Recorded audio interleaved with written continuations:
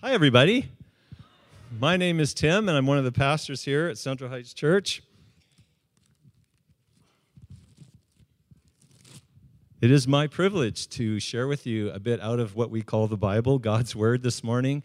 We've been going through a series here, if you're a guest with us, out of a book in the Old Testament of the Bible called Isaiah, as he paints to us different pictures of who God is, what he is like, what he does. And this morning we've got baptisms, and we're going to have people share their stories, and so I'm going to weave in and out some glimpses into this passage of Scripture as we do that. There are three little sections, and I'm going to take them in three different times. For part of my youth, I grew up in Calgary, and I've really enjoyed living in the West Coast now, but I've tried to forget most of what I can from living there. But I do remember a couple of things in my mind which really stand out. And one of those things was an event that happened in the summer. We were at this camp or park just out in the outskirts of Calgary, which probably is no longer the outskirts of Calgary because Calgary just continues to sprawl. But we were there. We were having a picnic together. And we were at this dam site. So there was a dam, there was water flowing below where we were, and we could see that people were jumping into the water below from some rather, as I remembered, extreme heights. And, they were doing their thing and having fun, and we're doing our thing up above, chatting together, eating food, having conversations. And then above our conversation, we heard this scream. And then another scream and yelling, and didn't think much of it until at some point, somehow it captured our attention, and everybody was looking down at the water below. In those moments, time kind of stands still, and we realized that there was a man in the water down below who was beginning to drown. We saw him go under and then back up, and I was not a swimmer. I felt so helpless, but suddenly a guy threw off his shirt, and from pretty big height, jumped into the water, managed to get to this man, and we watched from above as he dragged him to the shore, and other people that were on shore there came together with him, surrounded them. It looked to us like they were doing CPR and stuff like that, and the man lived. Now, we would all say of that man on that day, he was saved. He was truly saved. And today we're talking about the God who saves. And when we think about that word saves or salvation, especially if you've been a Christian, you hear it in that context, that is sort of the sense that comes to our mind, that we've been rescued from something. We've been saved from something. And you would be right to think that. But when we talk about salvation and being saved, we need to think that there's more. This morning, as we witness people be baptized, they're going to go under the water, and then they're going to come up out of the water. And as they go under the water, we repeat the phrase, dead to sin. And as they come out of the water, we repeat the phrase, raised to life. See, when we're saved, we are rescued. We are saved from something. And the Bible talks about how we do things. We sin against God, we sin against one another, and that causes separation in relationship with one another, but most importantly with God. And we are deserving to be separated from Him and even punished. But we are saved from that. We are rescued from that. And when someone goes under the water, that's a picture of that the penalty and the power of sin, we're now dead to that. We're no longer alive to that. It no longer rules our life and curses us. But we're not just rescued from something. The person doesn't stay under the water. They come up out of the water. They are raised to new life. And just as Jesus died on the cross, as we'll look at in such vivid terms next weekend, he also rose from the dead after his crucifixion. And so we identify with him in baptism that we are dead under the water, but alive. As Jesus came alive and rose from the dead, so we rise to something. We are rescued not only from something, but to something. Resurrection life in Jesus Christ. From something lesser to something greater. And I think all of us, we have that sort of desire within us. We want to move from something to something. something better. So from middle management to being a CEO, from school grades that are B's to A's, we want to go from unpopular to popular. We want something more from something less. We want more meaning, more success, more of what I'm searching for. In that way, it has been said that everybody has a functional Savior. Everybody has something they're looking to take them from where they are to something better, to save us in that sense. Well, Isaiah says that we should only be looking to God, the God of Israel, the one true God, the God who ultimately revealed himself in Jesus Christ. That no other God in religious terms, and no other functional Savior in the way that we could live our lives could ever lead us to salvation. That is, the flourishing, the well-being, the resurrection kind of life that God intends for each and every person to have, that will only be found in God. Isaiah 45, verse 16 says, Israel is saved by the Lord. Ultimately, that Savior, that Lord, is God's Son, Jesus Christ.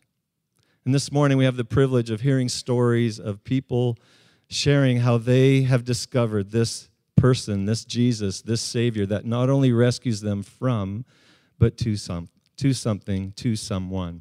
So I'm going to invite Kathy and Michaela. They're going to join me up here. They're the first ones. Would you give them just a word of encouragement through your clapping? Yeah. Just to let them know you're with them. So they're going to share their stories, and then they will be baptized later. We're going to start with Kathy. Kathy, welcome here, and we'll just let you read. Hi. My name is Catherine Spencer. I am 19 years old and from Cranbrook, BC. I just moved to Abbotsford this past September, and that's when I began attending Central Heights. I grew up in a Christian home, went to a Christian middle school, and if you'd asked me, I would have called myself a Christian. But I wasn't really living for God. I would never prioritize him, and in truth, I was living in sin. By grade 12, I had started drinking and partying, and I was very broken and very lost. Throughout that year and the following year, I ended up doing a lot of stupid things and getting into some bad situation. I knew I was being immoral and that what I was doing was not right. God was still not a priority in my life, and I chose sin. Looking back on it, it is amazing how much grace God had for me and how he watched over me during this time.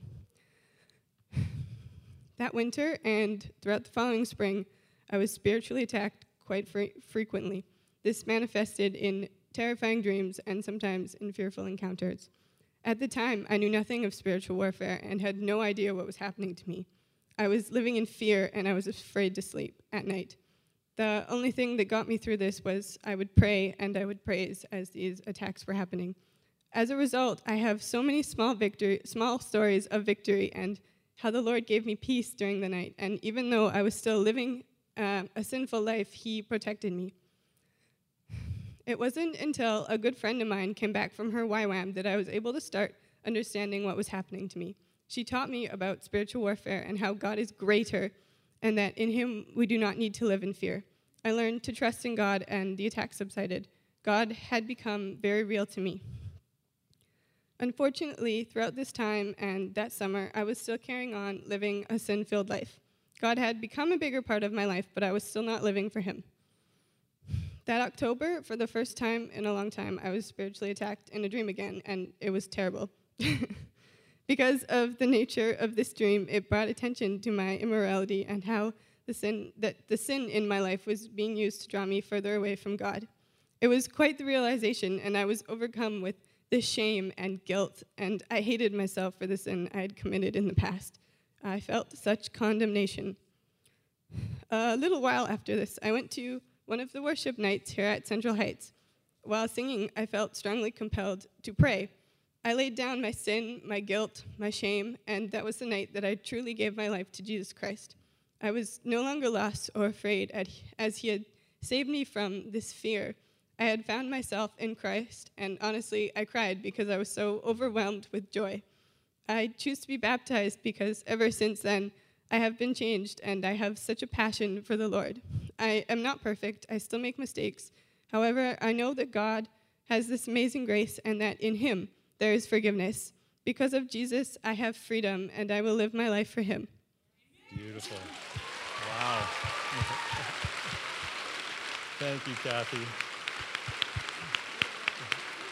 Thank you. We're with you. And this is Michaela.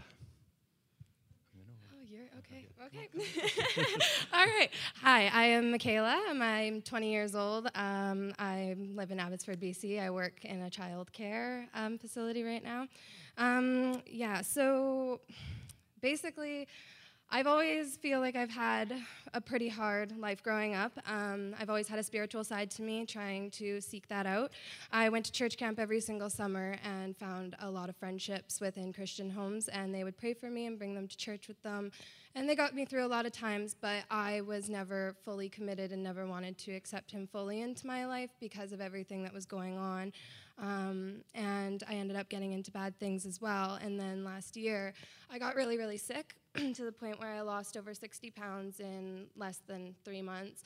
I was in and out of the hospital. I was sick every single day and throwing up and excruciating pain. And that went on for about a year. And then I had met Amber and David, and I found out that they have the Lord in their life, and I started asking questions and getting curious about that, and they started praying for me and with me, and I asked if I could come to community group with them, and I started learning more and just started praying for myself and started praying with them, and I started seeing a light at the end of the tunnel. I didn't feel like I wasn't going to make it anymore. I felt like I was going to survive this, and even if I didn't survive it, I knew that there was salvation and a place for me afterwards, and it literally saved my life because there was a point in time, before I talked to Amber and David, actually, I went up onto a roof, and I was very, very, very heartbroken. I was crying, and I was like, I can't make it out of this. I'm going to die. I'm just like, I can't. And I got a phone call from one of my friends, and they pulled me off the top of the roof, and a week later, I had went and talked to Amber and David. And so I feel like having all of that in my life and that support and just bringing God in and praying and having him there for me and knowing that even if I wasn't going to be okay, I knew that I was going to be okay in the end. And, just having that in my life has been extremely important for me.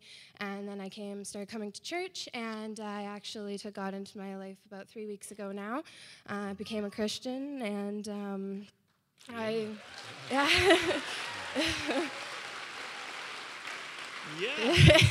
Yeah. Oh, great.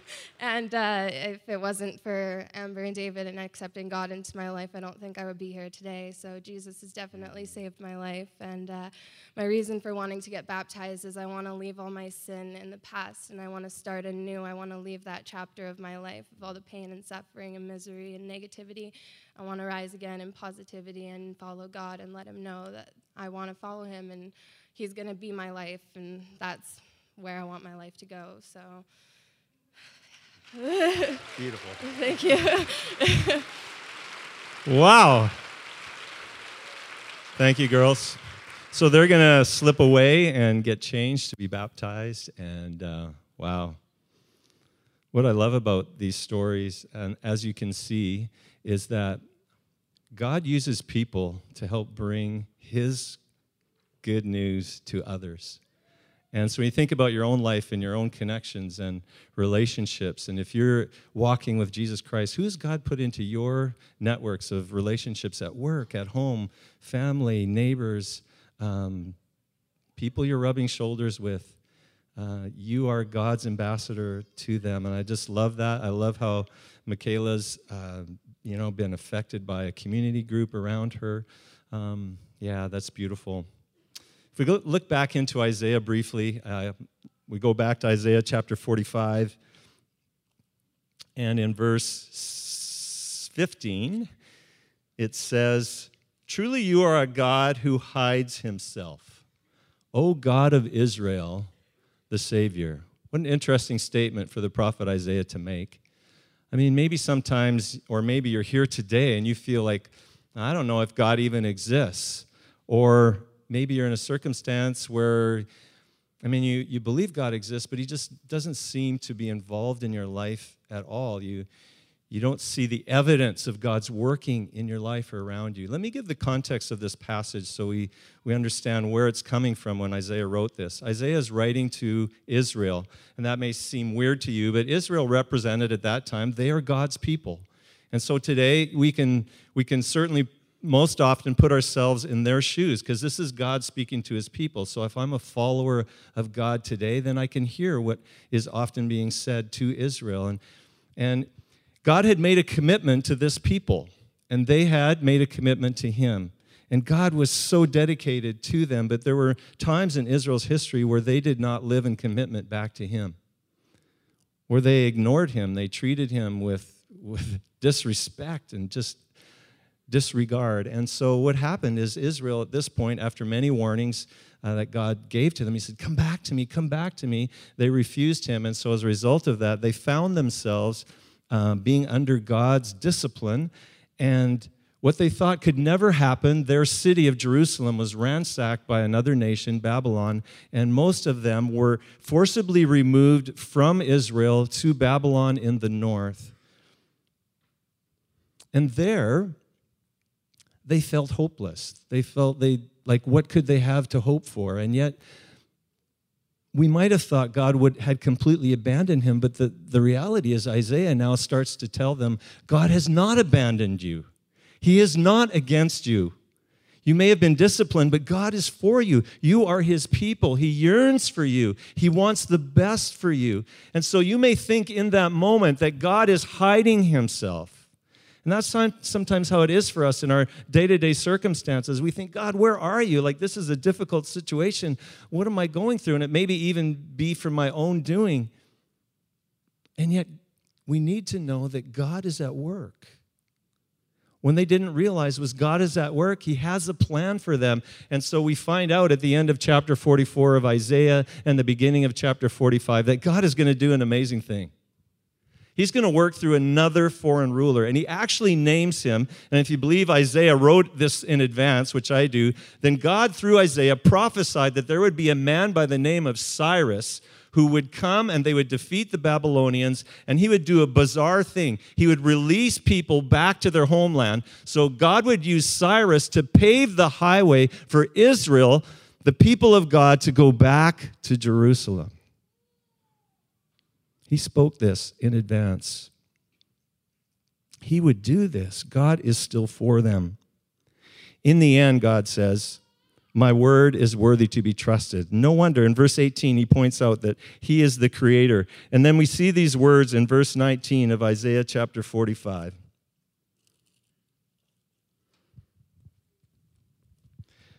I did not speak in secret, God says. In a land of darkness, I did not say to the offspring of Jacob, seek me in vain. I, the Lord, speak the truth. I declare what is right. In our difficulty, in our times where it seems God is silent, we still have his word. And what he has spoken will come to pass. When God says, seek me, we don't need to wonder, will it be worth it? Will it be worth it to follow him? Will it be worth it to give my life to him? Will it be worth it to trust him in this situation? God says, I have not called you to seek me in vain. In the end, you will see my word is trustworthy. This morning now, we're going to see a number of people be baptized who have said yes to that. They believe that God is true to his word. And so they're entrusting their lives to him. They're entrusting their future. And not just to start that way, but to live out their life so that no matter what happens in their life, they are saying, I believe in you, God. I believe in your Son, Jesus Christ, and I'm committing my life to follow him for the rest of my life. Okay, I'm going to get you all to stand, and we are going to actually do a prayer of response to the Lord in response to these baptisms that have occurred and will still yet occur. It'll be on the screen. We're going to say this together. Would you please join me? Faithful God, in baptism you claimed us, and by your Spirit you are working in our lives, empowering us to live a life worthy of our calling. We thank you for your leading to this time and place of reaffirming the covenant you made with those getting baptized today. Establish them in your truth and guide them by your Spirit, that together with all your people, they may grow in faith, hope, and love, and be faithful disciples of Jesus Christ, to whom, with you and the Holy Spirit, be honor and glory now and forever. Amen. Thank you for that. You may be seated.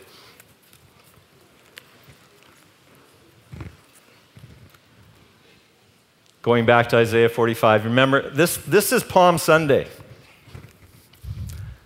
And on Palm Sunday, we're reminded of the story when Jesus rode into Jerusalem on a donkey, and they threw before him their coats and palm branches, and they shouted, even as we sang in the main sanctuary earlier this morning, Hosanna!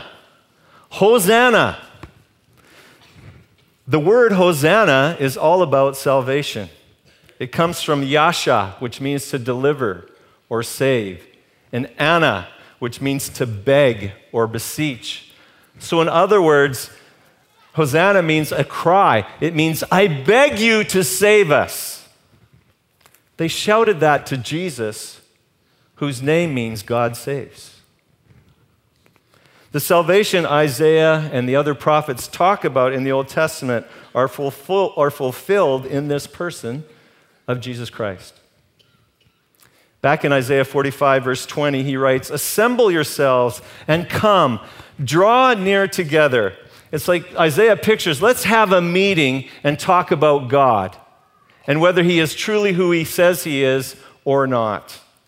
Bring your idols or your concepts of idols or your functional savior, whatever you're looking to redeem you, to rescue you from something to something, bring it together, because those gods won't hear your prayer. This God, the God that I'm talking about, the God of Israel, the God who sent his son, Jesus Christ, is the one and only true Savior. This invitation God gives is for all. And so he says in verse 21, declare and present your case. Let them take counsel together. Who told this long ago? Who declared it of old? Was it not I, the Lord? And there is no other God besides me, a righteous God and a Savior. There is none beside me. Now listen to what he says. Turn to me and be saved, all the ends of the earth. God is opening up his arms to an invitation, not just to a Jewish nation, but to all the nations, all the ends of the earth, with an invitation, turn to me and be saved, be rescued, not just from something, to a life of salvation, a life of fullness, a life of flourishing. Turn to me, for I am God, and there is no other. Can he be trusted?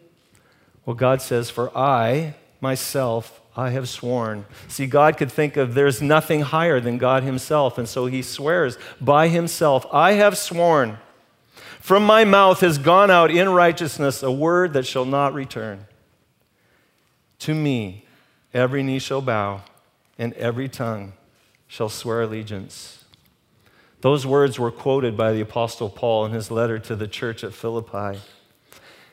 He talks about what kind of God this is that we should bow to. What kind of God should we confess as Lord, that is ruler over everything we have and all that we are. What kind of God is that? Is he a horrific, mean, angry God? No. Before he says those words in the letter to the Philippians, he talks about Jesus, who, being in the form of God, he says, didn't grasp it. Didn't say, oh man, I got to rule. I got to show people my power. No, Jesus held it with an open hand, it says, and he took upon himself the form of humanity. And humility became like us. And even more than just a human being, he became a servant to humanity.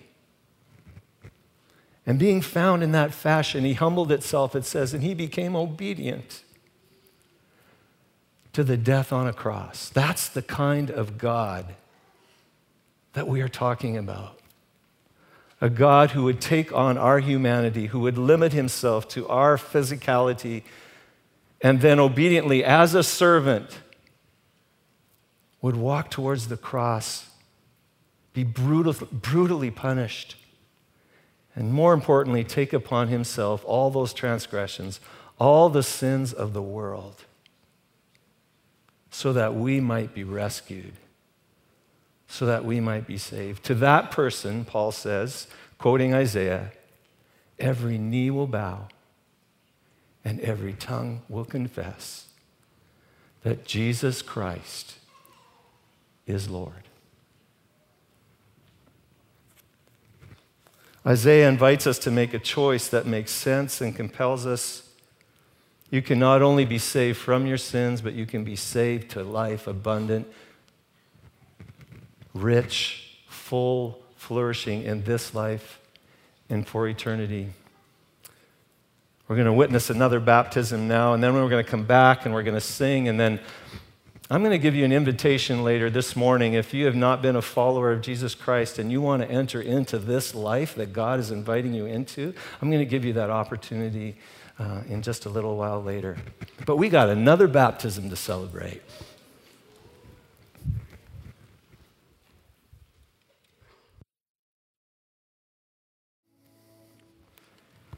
In Romans, Paul writes these words. He says, the word is near you, in your mouth and in your heart. That is the word of faith we proclaim. Because if you confess with your mouth that Jesus is Lord and believe in your heart that God raised him from the dead, you will be saved. So confess, believe, you will be saved. For with the heart one believes and is justified, and with the mouth one confesses and is saved. For the scripture says, everyone who believes in him will not be put to shame. For there is no distinction between Jew and Greek, for the same Lord is Lord of all, bestowing his riches on all who call on him. For everyone who calls on the Lord in his name will be saved. I'm just going to invite you to just bow your heads with me for a moment. If you're here this morning and you've never experienced the rescue of the Lord Jesus Christ, you've never entered into a relationship with him, and you would like to do that today, I'm just going to ask you to raise your hand high just so I can see it. I want to give my life over to you, Jesus. Anyone? You're here this morning and we've talked about not only being rescued from, but rescued to. And you know that maybe your walk with God, you're a Christian, but your walk with God has been more about, I don't know, it's stagnant, it's not full of life. And you know you just need to let go and trust him and enter into that flourishing. And today you just want to tell him, God, I just want to let go. I want to give you over these things that I've been holding from you. Even as we heard from some of the testimonies, to let go and, Lord, I really want to let you reign in my life so I can experience your life. Could you just raise your hand if that's you this morning? I want to let go. I want to let go. Yes. Now let me pray for us. God, we thank you that you did not leave us to ourselves drowning, Lord, but you have sent your son, Jesus. Thank you for this amazing invitation that you gave us to enter into your salvation. Lord, you do not force any one of us, Lord. You could, but you don't. You just invite us. What a privilege, Lord, it is to bow our knees. What a privilege it is to sing your praises. What a privilege it is, Lord, to live under your rulership. You are the King of Kings and the Lord of Lords. And I'm asking, Lord, that your Holy Spirit would help each one of us that currently believes in you, professes your name, Lord. Would you help us to live in the light of the beauty and glory of who you are, a God who would come to us and die on the cross for us and be risen. Thank you, Lord. And give us your resurrected life. We praise you for that. Lord, if there's someone here that's still wondering, are you real? Are you for real? Is Jesus for real? Lord, we just entrust that person to you. We know, God, that you are so good. You're so gracious in the way that you draw us after yourself. And we just commit them to your grace and your goodness. And everybody said, amen.